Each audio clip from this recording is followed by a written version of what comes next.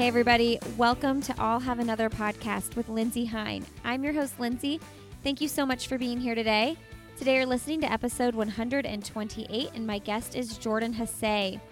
Jordan runs for the Nike Oregon Project, and she was a standout high school athlete. She ran for the Oregon Ducks, and now she's a marathoner. She has slowly moved up in distance over the years, and she debuted the marathon in 2017 at Boston with a time of 2:23, making that the fastest debut marathon by a U.S. woman ever by 3 minutes. The following season, the next fall, she placed third again in Chicago with a time of 2:20.57. Most of you probably know that Jordan was geared up to run Boston this year, and she had an injury that forced her to pull out right before the race, and so she's had to take some time off recently, but recently announced that she is going to be running Chicago this fall. So that's really exciting to have her back at the Chicago Marathon this year. I know that Jordan's chasing down the American record, and I know that she also has her sights set on the 2020 Olympic team in the marathon. So we talk about all those things in this podcast episode today. You guys can follow Jordan on social media if you aren't already doing so, and her handle is just Jordan Hasay on Instagram and Twitter. You guys can find me on Instagram, Lindsay Hine 626, and you can find me on Twitter at Lindsay Hine. We also have a Facebook page and group.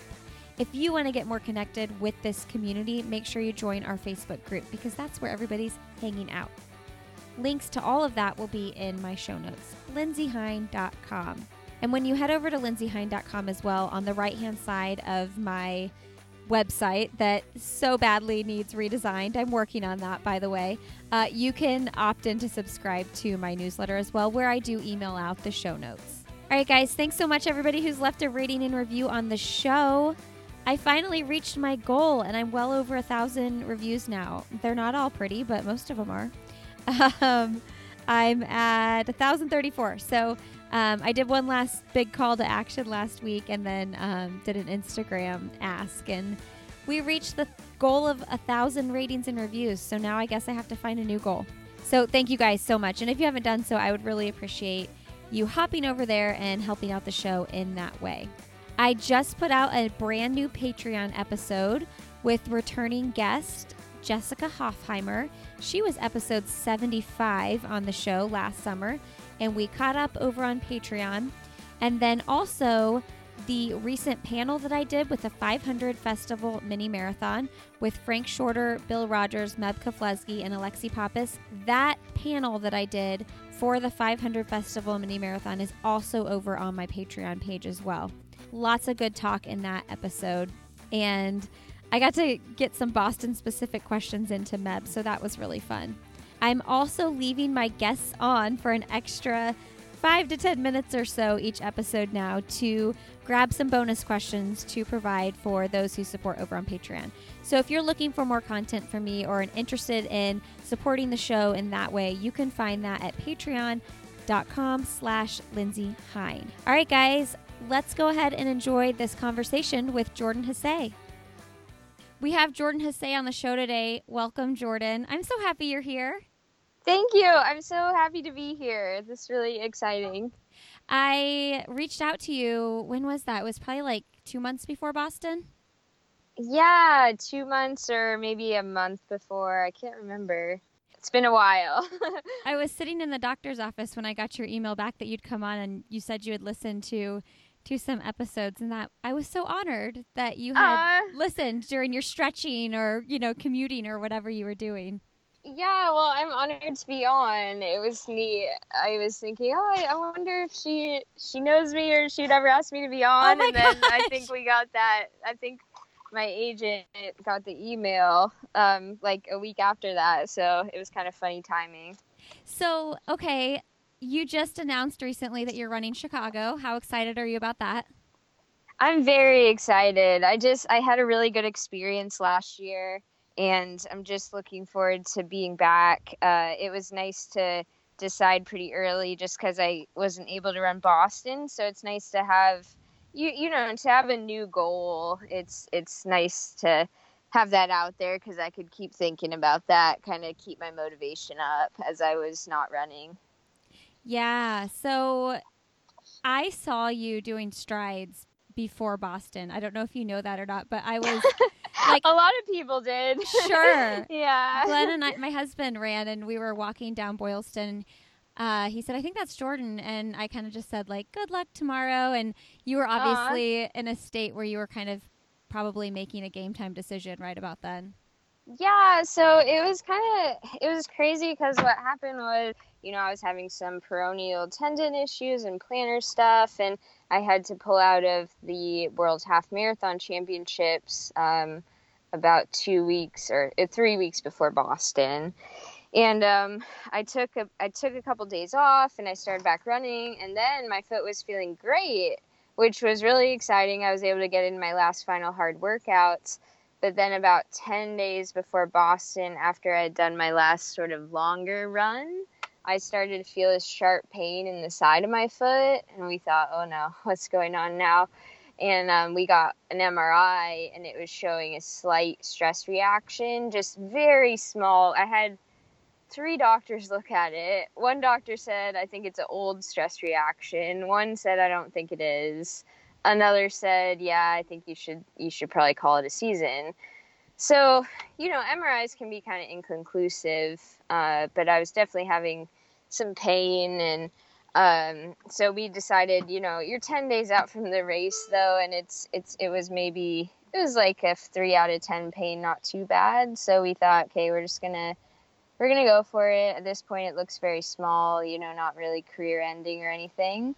So I kept training up until Boston. But then we all just decided, okay, we're going to get one more the day before the race just to make sure this hasn't progressed. And so I went to Mass Gen there in Boston.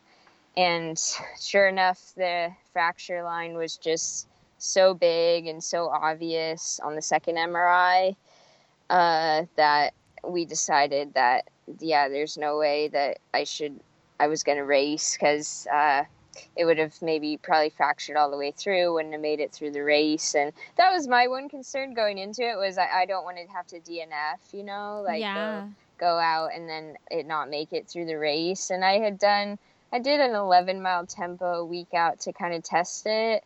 And I thought, I don't think it would have made it 26 today. So did the smart thing, and it was really tough, obviously, to have to do the whole build-up and be super fit and then have that happen so last minute. But I'm so thankful that I just have such a supportive team around me and a great doctor who, once we got the MRI and they all said, you're not running, of course, I'm still trying to figure out ways to get in the race. Like, well, what if I start and it starts killing me and I just stop? But in the back of my mind, I'm like, well, I'm not going to stop, really. But yeah, it's cool because I got a lot of messages from people after. They're saying, like, good job, because I know a lot of just average runners that go out and push through injuries. So that made me feel better, because sometimes I don't necessarily make the smartest decisions. So it was a good kind of learning thing for me that I didn't make it worse, and I only had to take a month off rather than a surgery, and 6 months off, which about a week into my time off, I thought, thank God that I don't have to have a surgery or something, because it just kills me not to run. It's so hard for me to take that long of a break, but it ended up working out, and it's all healed up now. We got another MRI it looked like the bone was healing really nicely. So overall, it worked out really well. Did you take a full 8 weeks off running? No, so I took 4 weeks off running, and I had that post. I guess that was one of my first workouts back. So I took 4 weeks off, and then I was 2 weeks on the Ultra G, and then started to move to land. So I've been on land for about 3 weeks, but the Ultra G was a great tool just to kind of come back slow at a lower body weight and just make sure that the pounding wasn't hurting it and it wasn't too early. But we were just so cautious, just going, okay, the first day 1 half mile, see how it is. Day 2 half mile. Day 3 a mile, and this past week I hit 70 miles. So I'm ramping back up pretty quick now. Just the first, they say like 8 to 12 weeks. So we are still pretty cautious, in that first 4 weeks of running. But now I'm pretty sure that the bone is healed. Now the issue is just you don't want to injure another part of your body by ramping up, because again, you're not really used to the pounding. It was funny because when I was only running like a mile or two a day, I wasn't that tired, so I was feeling really good and springy. And then last week I hit 70 miles and it just kind of all hit me at once and I was exhausted. So it's very humbling to be doing workouts at the pace that I can run a marathon at, for 1 mile. But you got to take it day by day, and it's about the small wins. And that can also be exciting coming back, is that you don't necessarily get that when you only take a 2-week break, because it comes back a little faster. So it's just about being excited about doing the little things that you kind of once took for granted, and just kind of being thankful to be running, Yeah, totally. Well, you already knew, like with Boston, that the weather was going to be awful, but seeing how it actually was, are you looking back, are you like, oh, thank God, or are you still like super bummed that you didn't get to experience it? I'm still kind of bummed, actually. I was talking to Addie Nelson from Roll Recovery, and we were like, man, I just wanted to, because I'm just intrigued to see how my body would have handled that, because obviously a lot of runners DNF just because, of course, we have kind of low body fat, and I mean, it was freezing, and she was like, well, next year we'll just both run it and we'll pour water over each other's heads the whole race to see, because it was just such a interesting race. So I ended up staying. On Sunday night, my coach had said, oh, you can fly back if you want, and I was going to fly back to California, but my dad and brother and aunt were all there, and so I thought, well, what am I going to do? Just sit at home by myself, and they're not going to change their whole flight. So we just it was kind of fun. We just like went out to dinner that Sunday night, when I usually would be sitting there nervous having my own pre-race or whatever, but we just kind of got to celebrate each other's company. And then I was there for the race the next day, and well, I woke up super early, so Joan Benoit invited me to wish some of the Abbott runners off, which was cool. So I woke up at 5 a.m.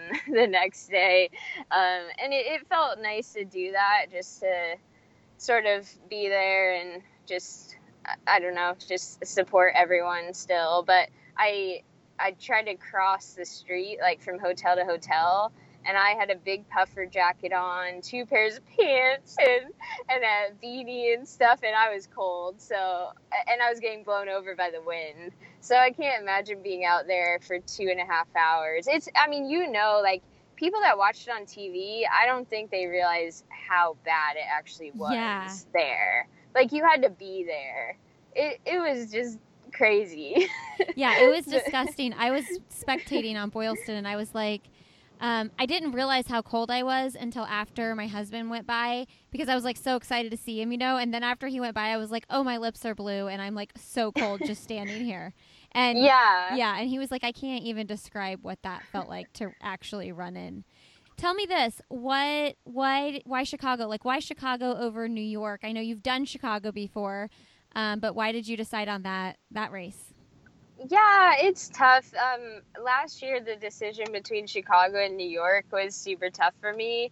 And then I liked the idea. Kind of going into this year, I was just focused on Boston, but in the back of my mind, I was pretty sure I wanted to do Chicago again, just because I think, like, looking towards 2020, it's important to have, it's important to see if you're progressing. And that's one of the things of the marathon, is that, say I would have run Boston this year, I wouldn't really get a good idea of if I was actually in better shape. I mean, yeah, you win the race, so you win, or like you can go by place or whatnot. But given the weather conditions, I don't even think that anyone really knew it's not like a good judge of, okay, this year I'm fitter than last year. So I think Chicago, and again, like with New York, and it's a hilly course, it could be more tactical. So I think with Chicago, it'll be kind of a good test to see, okay, yeah, did I get faster this year? Am I happy with how my buildup is going and everything that I'm doing, so that I can make sure I am making progress? Because last year it was hard to say. I mean, I ran really fast in Boston and I ran fast in Chicago, but I'm pretty confident I was more fit for Chicago, but it's hard to compare, if that makes sense, because all the courses are so different. Yeah. The weather can be different. So hopefully Chicago, the weather can be pretty consistent, and I know it's going to be a fast course, fast race. The women always tend to go for it, so I can really get a sense of, yeah, okay, I can go after that American record and see it, or get as close to it as I can, try to PR. And so I think that's a good, important thing as I'm looking towards 2020, to make sure that I'm just progressing. Yeah. So for people listening, if you don't know Jordan, she debuted the marathon in 2017 in Boston in 2:23, which is the fastest debut by an American woman by 3 minutes. That's crazy. So did that race Thanks. did that race confirm in your mind, like, okay, yeah, I'm a marathoner, like, this is what I mean, because you're young, you jumped into the marathoning thing relatively young. So did that confirm your choice to move up in distance? Yes, I just feel super blessed because I mean, I've been doing this for a long time. I started running because I was beating all the boys in PE class when I was 12, and then I had a lot of success in high school, winning a lot of national championships, in college, All-Americans. And so a lot of times when you have that young success, you don't necessarily make it on the professional level. And my first couple of years on the track, I was qualifying. I made it to the trials and stuff, but just not winning the national championships, or even making national teams, which I want to be making Olympic teams and national teams. So that was kind of upsetting. So we decided, yeah, I'm pretty young, but just going to give the longer stuff a try. And thankfully, it seems to be kind of my gift and what I love doing too. I just love running. I just love the marathon. I like standing on the start line. I've said this before, but I just had such a good sense of calm in Boston, and same thing with Chicago. I look forward to the race, whereas in track, I would get so anxious and just get nervous about the start. Well, first of all, the marathon start is so like low key and relaxed. It's not like you have to get off the line, which I absolutely love. And I just see it kind of as and so much preparation goes into it, and it's so individual, and you're out there with everyone that has done so much preparation, not just the elites, but just your average runner running for a charity or whatever they want to do. And so I just think that is really inspiring. And when I'm towing the line, I just think of all the people standing behind me, and we're all kind of setting our own goals, setting our own pace, and it's almost like an adventure. It's just, you just go. That's how I felt in Boston. I just thought, I'm just gonna run. You just go run. It's not really a science. Like, and in the marathon that there's going to be ups and downs in the race. And I think that helps me, is that when I would do a mile on the track or a 2 mile, I try to have everything be perfect for those 4.5 minutes. But obviously in 2.5 hours, you can't have a perfect 2.5 hours. So you sort of see it. I kind of embrace those challenges that you're going to face in those 2.5 hours. And I like that about the marathon. just something about it. I like the training. I've always liked to run a lot. So, and I've been pretty injury free. This was my first kind of big injury. So I think it just all suits me pretty well, which I'm thankful for. Yeah, well, so yeah, you talk about that, like what you can do in the 2.5 hours. And I think it was Chicago when you ran the 2:20:57. In a post-race interview, you kind of talked about how you went out harder and a little bit more fierce than you had originally planned, because that's what the lead pack was doing, and you were like, I'm gonna go for this. Like, I'm gonna go for it today. Yeah. So how did you do that? Like, I mean, did that make you nervous to think this is a little bit faster than my comfort zone, but like, I want to win or I want to get the podium? Yeah. I think part of the marathon is that it's such a long distance that you have to embrace the ups and downs, but then also you only get to race it so many times a year, and you've got this huge taper and preparation for it, and it kind of is a lot of pressure because you want to do well on that one day, which I also really like. I always tended to race well, like at national championships and bigger events, rather than just the low-key races. I don't know what it is. It just maybe it's the adrenaline or just the hype surrounding it. I'm not sure, but yeah, in Chicago, we had said, I think Dababa's going to go out 2:18, 2:19. Don't go with her. Just run with that second pack. But then what happened is there was really no second pack besides sort of that 2:26 group, which would have been too slow for me. And I didn't really want to. I think part of it is that I run better if I still am in contention for the win and competing. So it would have been hard to run for 2.5 hours by myself with men, knowing that I was out of the picture, so to speak. So I just thought, you know what, I feel pretty good. I'm just going to try to relax into this. It's a lot easier running with women and drafting. So I just sort of went with it. A couple of times I'm looking up at the pace clock and it says what the projected time is. And my mom and I, we used to watch the movie Christmas Vacation all the time. I don't know if you've seen it, but there's this part when it's like those crazy neighbors, Todd and Margot, and he goes like, I don't know, Margot.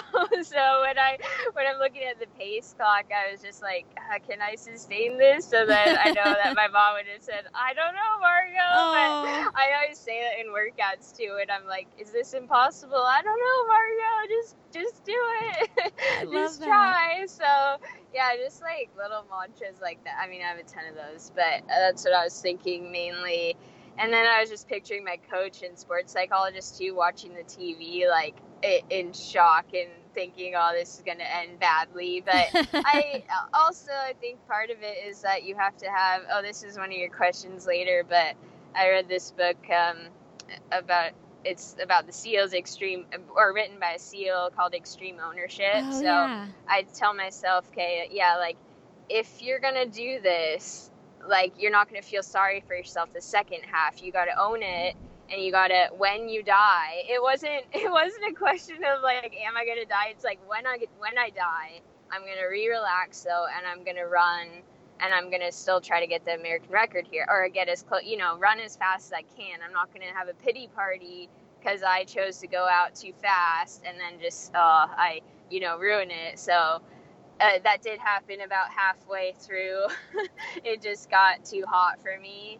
And again, I was really proud, though, because I was in fifth at that point. Dababa kind of made a move. It wasn't like a huge move, but she picked it up, like, I'd say 10 seconds that mile. And a couple of girls went with her, and I was in fifth. And I told myself, okay, just stay relaxed. Like, that some of them are going to come back to you. And sure enough, I think 2 of them ended up dropping out, but I did pass them before they dropped out. So I just kept my eyes ahead, focused on my own rhythm. And what helps is that I do a lot of the marathon stuff by myself. So I know that rhythm. So I just pretended I was out on a long run and just tried to stick to that. And so then I stuck to 5:30s for a while.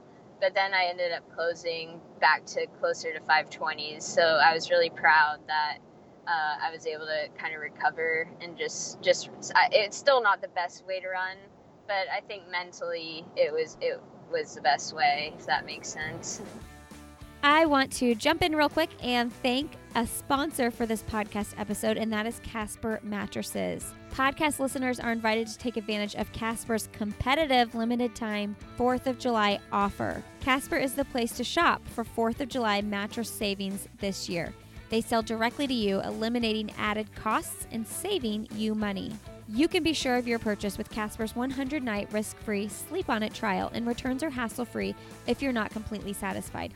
Choose the internet's favorite mattress this 4th of July. Casper has 3 mattress lines to choose from: the original Casper, the Innovative Wave, and the Essential.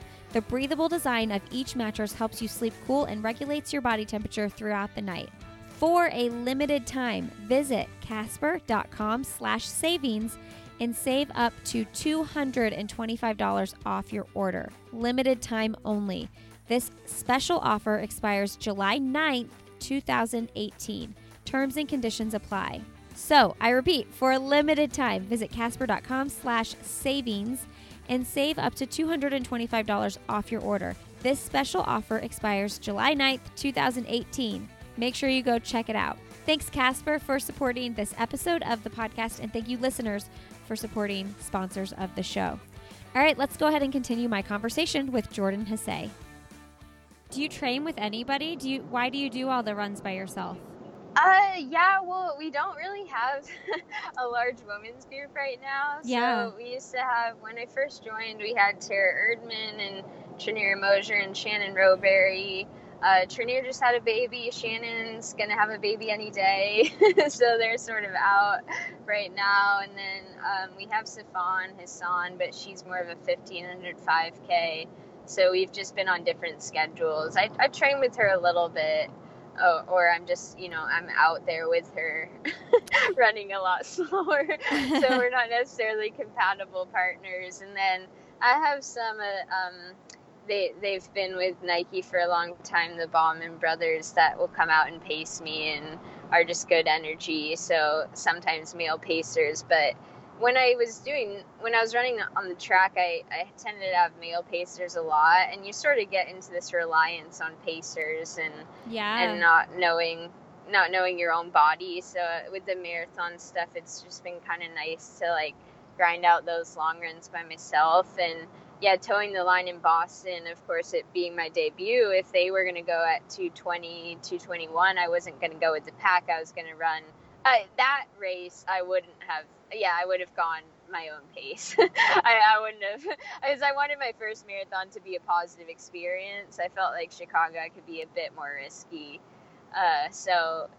Luckily they ended up going slower so I could run with the pack. But I think just knowing kind of my own pace has been super helpful.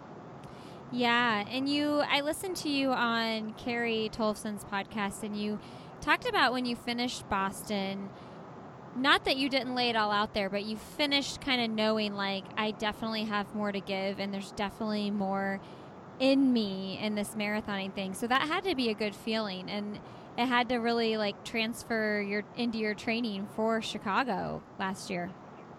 Yeah, it really did. Thanks. It gave me a ton of confidence just to be able to nail the long runs and then get excited about the just all the mileage and the workouts. And I think that especially after having Chicago go well too, now I have it, because I was a little bit nervous for Chicago because you never know, Boston could have been like a one-off sort of thing. But now having done, and even though I didn't run Boston this year, just having a really good build-up and going through that build-up, I think it was still my best build-up out of all the three, which was a bummer. But again, you still learn from going through the whole build-up, which I'm kind of glad for, that I didn't get injured in the middle of it. So I still actually even went through the whole taper and actually felt pretty fresh on the taper and experimented with different things. So still good to learn from that. I think it's just still kind of learning the distance.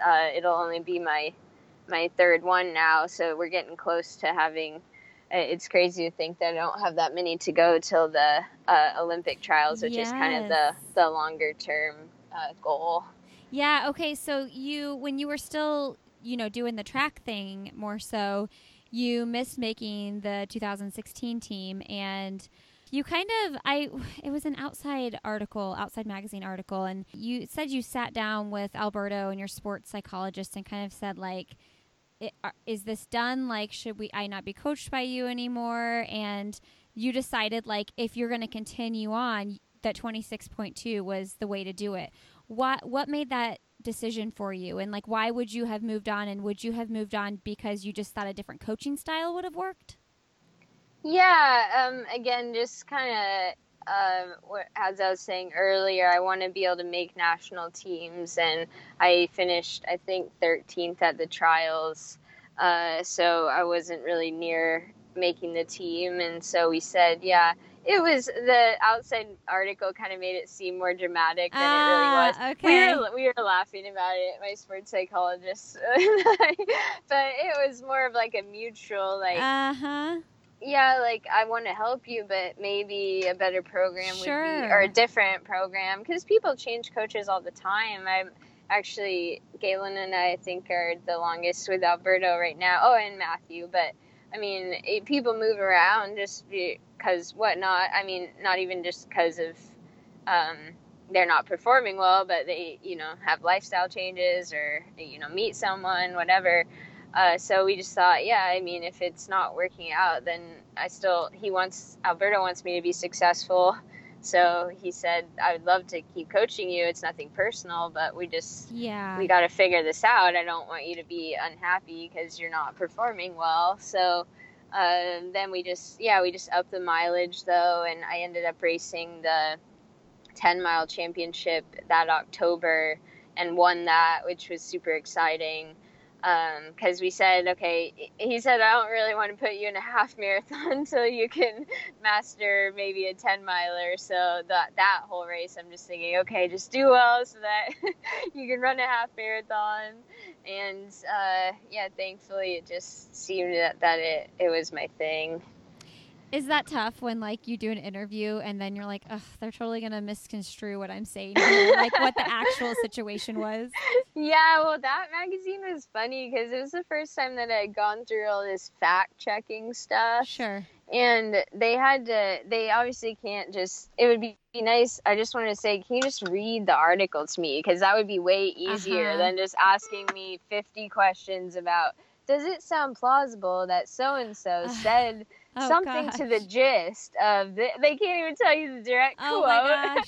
So it was kind of frustrating to me. I had to take so many deep breaths during that fact-checking thing. Nothing against Outside. It was awesome to do. It was awesome. It's a good publication. A great story. I was honored to be in there, but it was just the first time that I had to go through all that stuff. And then that was, I mean, I did kind of say that, I don't even remember what the exact quote was, but I remember saying that to her in the interview, but it just, the context around some things ends up being different, when you take like one quote out of a whole conversation.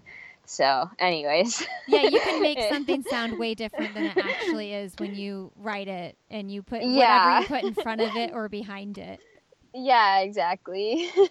Well, so since we're talking about it though, like, how do you deal with that, like the stigma with Alberto and all the drama that people talk about? Like, you're always left out of it, but like, how do you stay positive? And I know you guys have a really special relationship.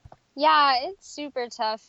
He's like a second dad to me and has just been so supportive of my career and is just a great person. And so it's really hard when people leave me out of it and say, oh, I support you, but I don't support your coach. And it's kind of, well, okay, well, kind of pick your pick your poison there though, because if you don't support him, then you don't, not that I don't want you to support me, but then it's just kind of it's a tough situation there. And he has obviously said or explained anything that I want to explain, but I have 100% confidence and trust in him, obviously. So I've never questioned anything. And obviously, if I saw anything, I would just leave. Yeah. I would rather not do the sport than cheat. I'm very outspoken about, I mean, I kind of keep to myself about that stuff. It's tough because I feel like if you're on the outside, it's very easy to sort of jump on the bandwagon, so to speak, about that, like on Twitter, Sure. social media, and whatnot. So I try not to judge people that just, because again, yeah, there is an investigation, so they can call out our group, so to speak. But it's tough when people just name names and things like that when there's no proof. So I think you got to be really careful about that, but still support the clean sport. So it's tough, but I think that it'll all come out. Hopefully they're going to release the results of the investigation pretty soon. So it'd just be nice for it to get out there, get resolved. Yeah. It's been such a long time. So Yeah. but yeah, he's just been great, and he's very strong in his faith, and it's been super tough for him and tough for our group, because it takes away from him coaching us, obviously, and kind of detracts from that. So I'm just thankful, though, that he's just been strong in his faith, strong in his family, and got through it, and is just in a really good place right now. Well, and you mentioned before, too, that your faith and his faith, and Galen talks about his faith as well, plays a really important role in your life. And I have some listeners. Melissa, she's part of my Facebook group, and she wanted to ask you, she says that faith's a big reason why she runs, and she wants to know how it influences you in your running. Yeah, that's neat. It just that Melissa asked that. Thanks for the question, Melissa.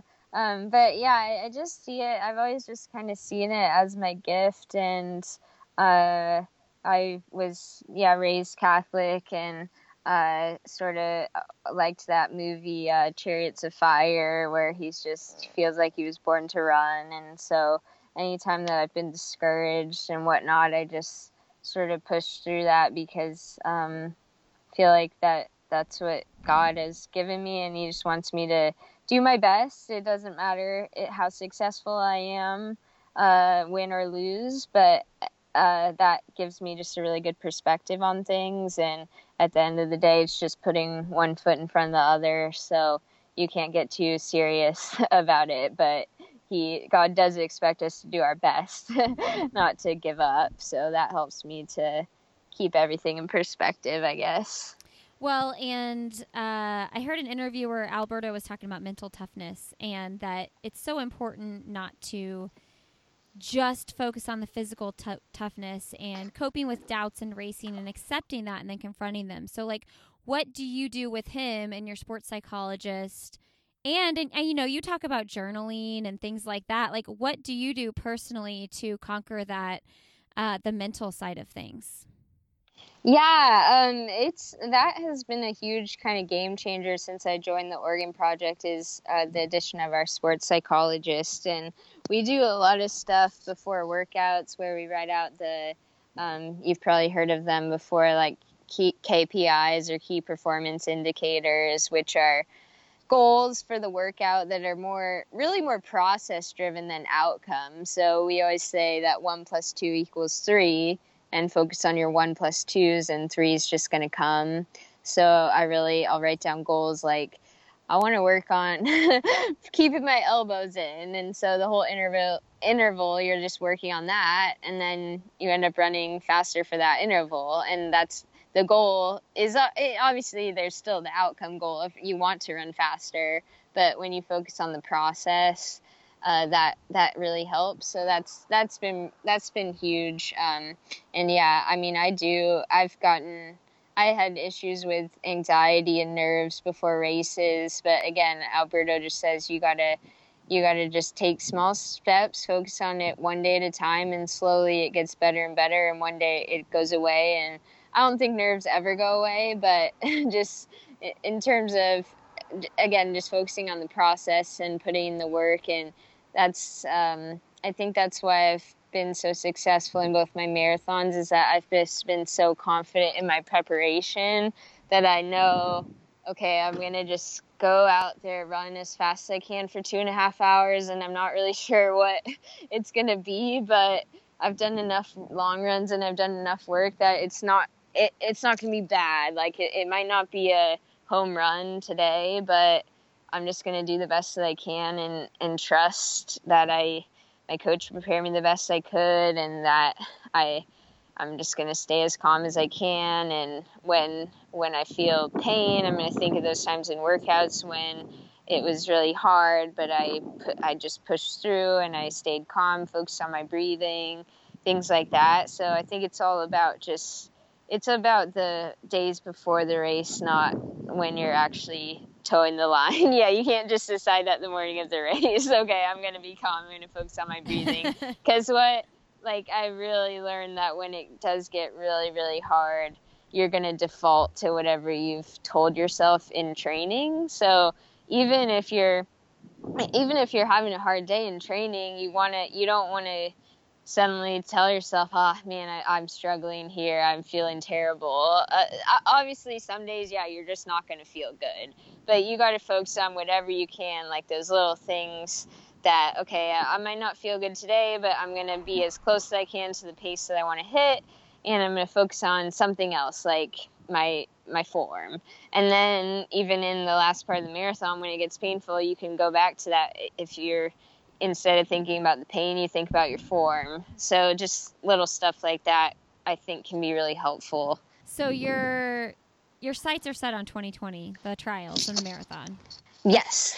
And beyond the trials, you fully intend on making the team or wanting to make the team. Are you also having your sights set on medaling once you get there? Yeah, definitely. I think that U.S. women's marathon running is so great right now that you can't take for granted making the team. And sure.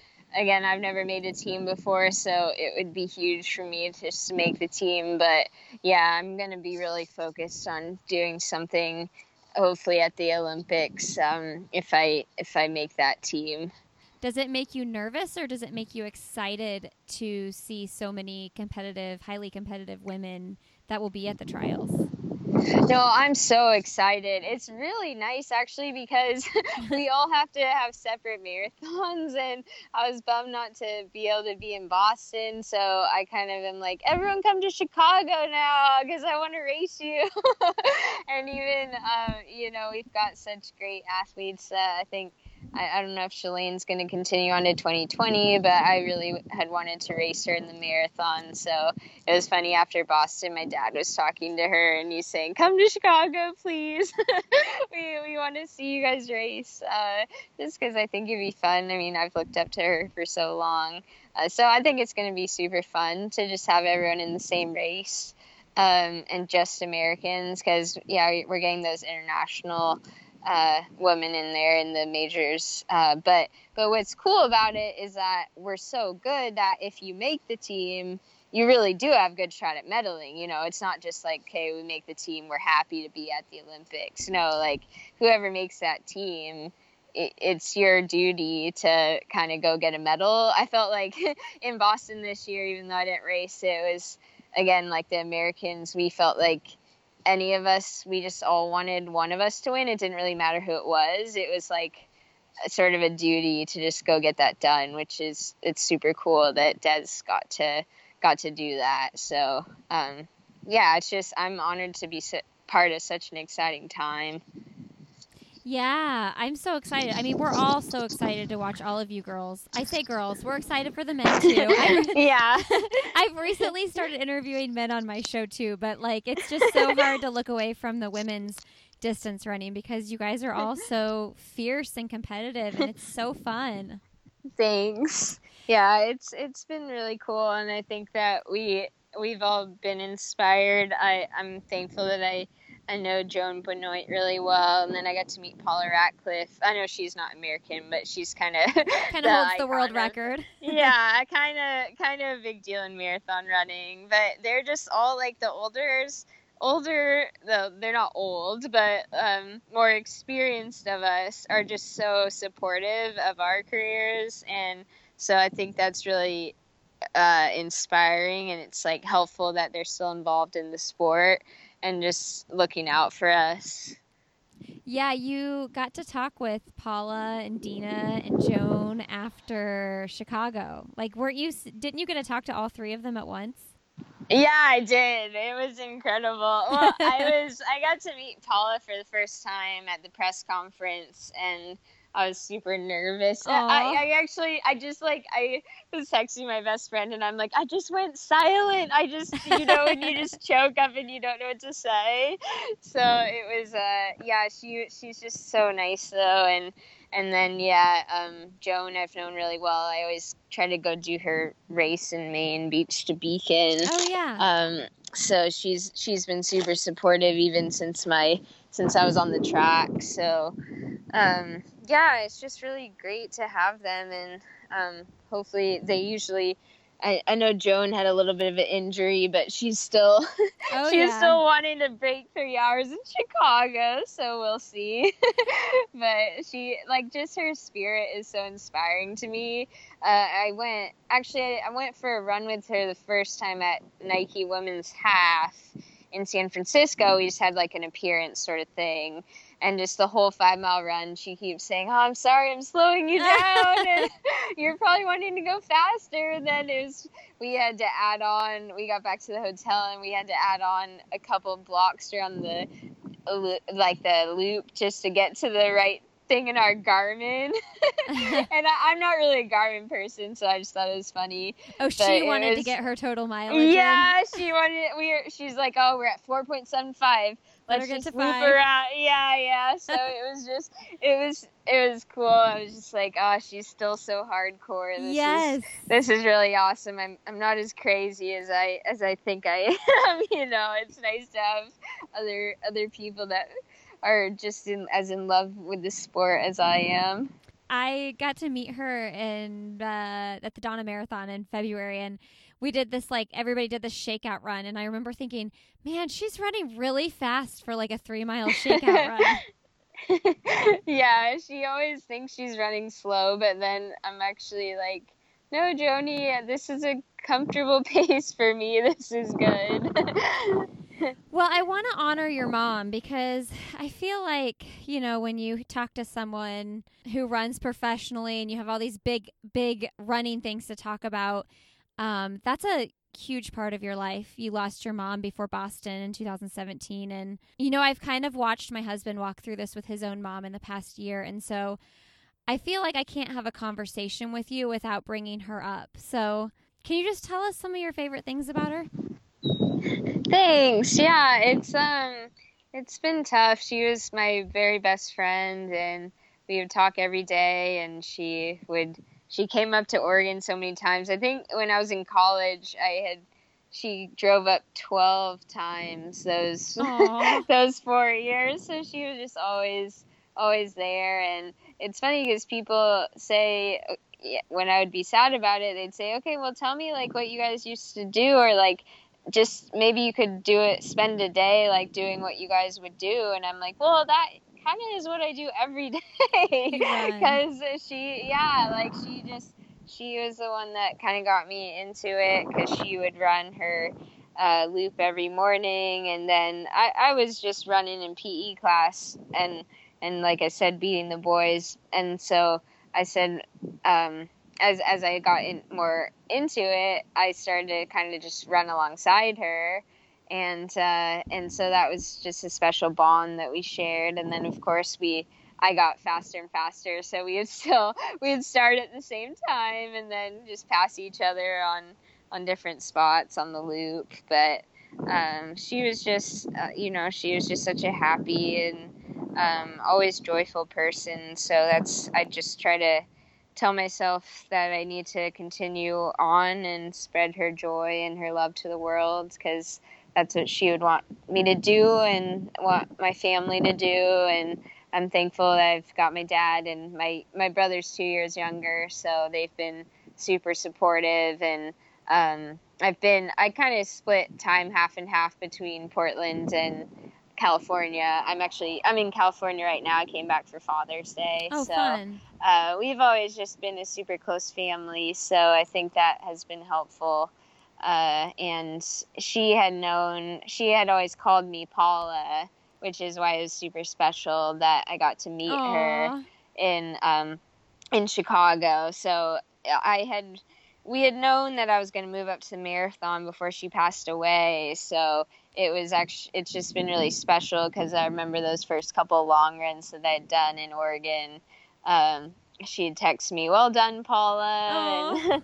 And so again, when I talked about mantras that I think in the race, I just kind of tell myself that I would get tired, but I'd say just like, keep on going, Paula, keep going.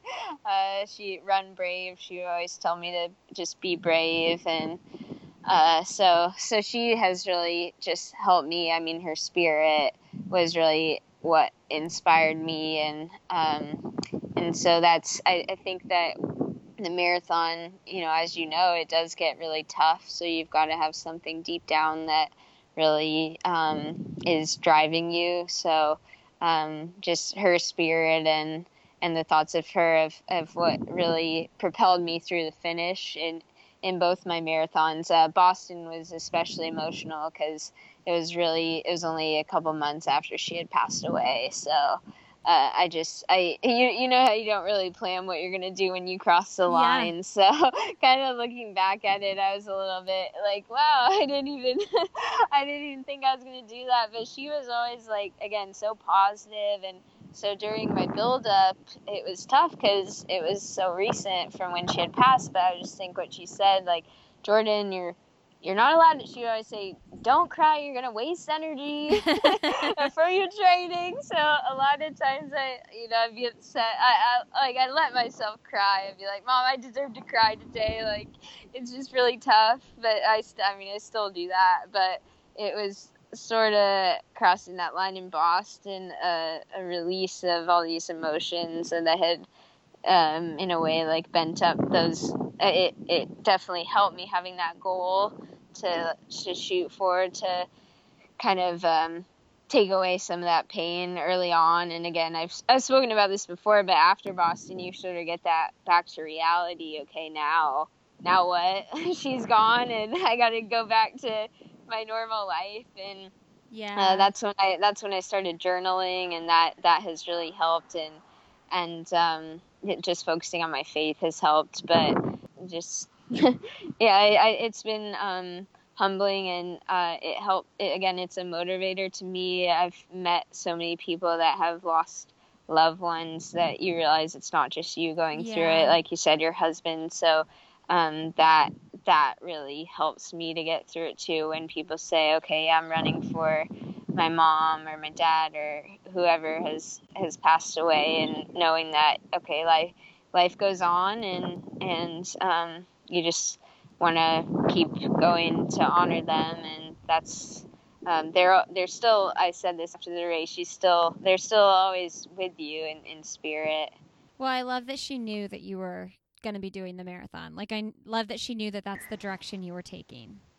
Yeah, it was nice. Like, she had written it on the calendar, so when I had to decide between Chicago and New York last year, that was a little bit more difficult because she wasn't there to be like, which one. But it's just, sometimes it's hard, and I get sad thinking about, man, I just wish she was here to see all this unfolding. But I know that she would be super proud, no matter what. And again, when I was trying to figure out ways to still get into Boston after the MRI, I could just see her, and she was the main one saying, Jordan, don't be stupid here. Just, you gotta rest it. You gotta not race. So she's always the one that is making the final decisions. I love that. That's so great. How many weeks out from Chicago are we? Are we like 12? 15? Yeah, I think it was last week we had a meeting, and it was about 13. So it's got to be maybe 12 now. And you're up to 70 miles, so you're feeling good. Yeah, yesterday I had a 15-mile long run, so I was just proud that, again, it's just like the small wins, so not quite as far as I would usually have, but still just like little steps. And I'm so thankful. I had any pain in the foot, so that's the main thing. That's Just awesome. yeah, building up slow. It seemed like it healed really well. Well, I'm going to ask you some end of the podcast questions that I ask everybody. Cool. What's one thing professionally or personally that you'd like to do that you haven't done yet? Oh, this one, I don't really know. I guess just professionally make an Olympic team would be a huge goal. So, yeah, that's like the main goal right now. Coming for you in 2020. What's one message you'd like to send to the world? I just want people to follow their passion, just whatever it is. You don't necessarily have to be the best at it, but just I think that it's just when you're working really hard at whatever it is that you enjoy, then you can really find a sense of happiness just focusing on your own process and the progress, and you can have small wins in your own way no matter what. So that would be my main kind of advice, just follow your passion. If you could have coffee or cocktail with someone fun, who would it be? I am a huge Adele fan. Adele. So it would be Adele. Yeah, I got to go. Actually, my mom and I got to go to a concert right before she passed away, so that was super special. Oh, yeah. And I'm in love with her. Like my long run or a 10-mile tempo run at 5:10 pace is the length of her Hello soundtrack. Really? It's on a treadmill. So if I have a 10-mile tempo, I just press play, and then I just listen the whole soundtrack, and then I'm done. I put a towel over the mile marker thing. Even the slow songs that doesn't bother you? No, I like it. Well, actually, it's funny because when I've been injured, I feel really bad saying this, but her songs are a little bit too slow for the spin bike. Sure, yeah. I had to switch to Pink, but running-wise, they've been good. They're still good, so it's been nice to hop back on the treadmill and get my Adele songs back on. That's awesome. I love that. What's the best, most recent book you've read? I was saying that earlier, Extreme Ownership. I really liked that one. I like the motivational books. Man, I've had a lot of people recommend that book. I've got to read it. Yeah, I would definitely recommend it. Okay, Jordan. Well, thank you so much for talking to me today, and I know everybody listening is so excited to see what you're going to do in Chicago this year. Thanks, Lindsay. It's been an honor to be on. I'm finally glad we finally got to connect. Yes, we've been trying to make this happen. It's so great that we finally did. All right, thanks, Jordan. Thanks. All right, everybody. Thanks so much for tuning in today. Thanks, Jordan, for coming on the show. I loved talking to you. You are simply the sweetest. You guys don't forget to check out that offer from Casper Mattress. Go to casper.com/savings and save up to $225 off your order. For a limited time, the offer expires July 9th, 2018. Terms and conditions apply. Make sure you're following me on Instagram, guys. Lindsay Hine 626, Twitter at Lindsay Hine, and join our Facebook group. I'll have another podcast with Lindsay Hine. We also have a Facebook page where I do monthly interviews, live interviews with returning guests and people whose books we have chosen for the podcast. We've done an interview with Dina Castor. We did an interview with Becky Wade just last week, and I'm going to interview my sister, Erica Anderson, who wrote the book Leaving Cloud 9, which is the July Book Club choice. Now, I want to tell you guys that is a faith-based book, and it's about her husband's childhood and the trauma that he endured and how he has overcome that, and his relationship now with his family, and how his faith has really helped him overcome so many hard things in his life. I'll have a link to purchase that if you're interested in following along in the show notes. I'm so proud of my sister for becoming a published author. All right, guys, we've got some great episodes coming up. We've got Shadrach Biwat, Sarah True. We've got the Gardners, who is this amazing couple that I know here from Indianapolis that I've looked up to for a really long time. Right now, they are riding their bikes from coast to coast, from the West Coast to the East Coast. So really excited to get all these episodes out to you. And I'm loading them up and recording them because guess what? My baby's coming in about 5-6 weeks. All right, guys. Thanks for listening today. Have a great Friday. Have a great weekend. And as always, I'll see you next Friday.